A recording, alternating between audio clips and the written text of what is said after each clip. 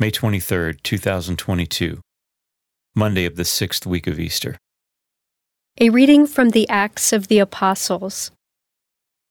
We set sail from Troas, making a straight run for Samothrace, and on the next day to Neapolis, and from there to Philippi, a leading city in that district of Macedonia and a Roman colony.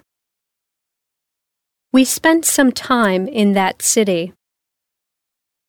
On the Sabbath, we went outside the city gate along the river, where we thought there would be a place of prayer.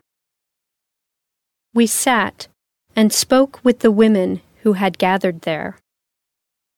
One of them, a woman named Lydia, a dealer in purple cloth, from the city of Thyatira, a worshipper of God, listened.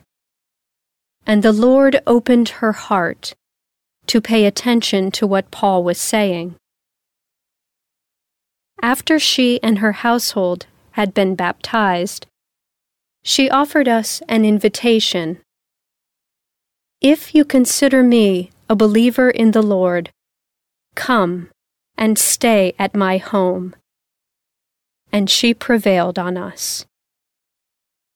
The word of the Lord.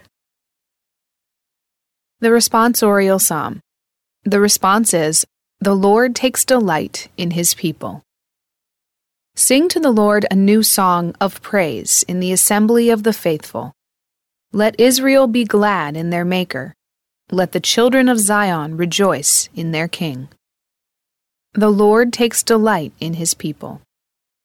Let them praise his name in the festive dance. Let them sing praise to him with timbrel and harp. For the Lord loves his people, and he adorns the lowly with victory. The Lord takes delight in his people. Let the faithful exult in glory. Let them sing for joy upon their couches. Let the high praises of God be in their throats. This is the glory of all his faithful. Alleluia. The Lord takes delight in his people. A reading from the Holy Gospel according to John. Jesus said to his disciples, "When the Advocate comes, whom I will send you from the Father, the Spirit of truth who proceeds from the Father, he will testify to me. And you also testify because you have been with me from the beginning. I have told you this so that you may not fall away. They will expel you from the synagogues.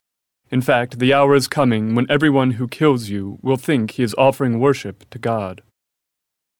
They will do this because they have not known either the Father or me. I have told you this, so that when their hour comes you may remember that I told you." The Gospel of the Lord.